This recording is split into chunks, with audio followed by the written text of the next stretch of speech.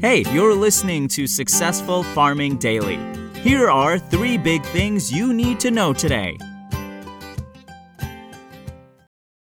It's Friday, November 26th. Our first big thing is grain and soybean trading in Chicago was closed overnight for Thanksgiving. Trading will resume at 8:30 a.m. Central Time.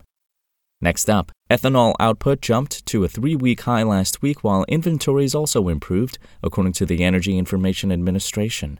Production of the biofuel rose to an average of 1.079 million barrels a day in the week that ended on November 19th, the EIA said in a report. That's up from 1.06 million barrels a day on average the previous week and the highest level since October 29th. In the Midwest, by far the biggest producing region, output rose to an average of 1.024 million barrels a day, up from 1.008 million barrels a week earlier, the agency said. That's also the highest since the 7 days that ended on October 29th. Gulf Coast production rose to an average of 22,000 barrels a day from 21,000 barrels the previous week. West Coast output was up to 10,000 barrels a day from 9,000 a week earlier, the government said.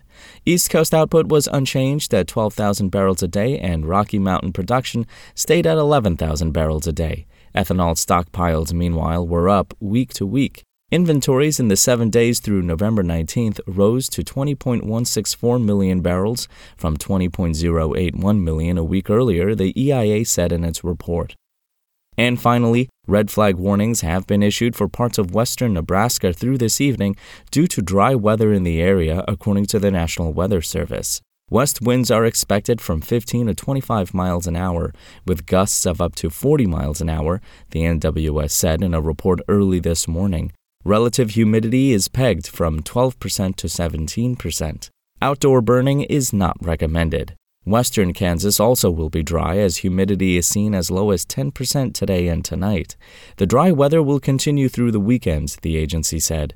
In the Oklahoma and Texas panhandles, meanwhile, there's a risk of wildfires over the weekend. Temperatures in the area are expected to top out in the mid-60s Saturday, and wind gusts are forecast from 25 to 30 miles an hour, creating extremely dry conditions. Thanks for listening. Follow more news on agriculture.com.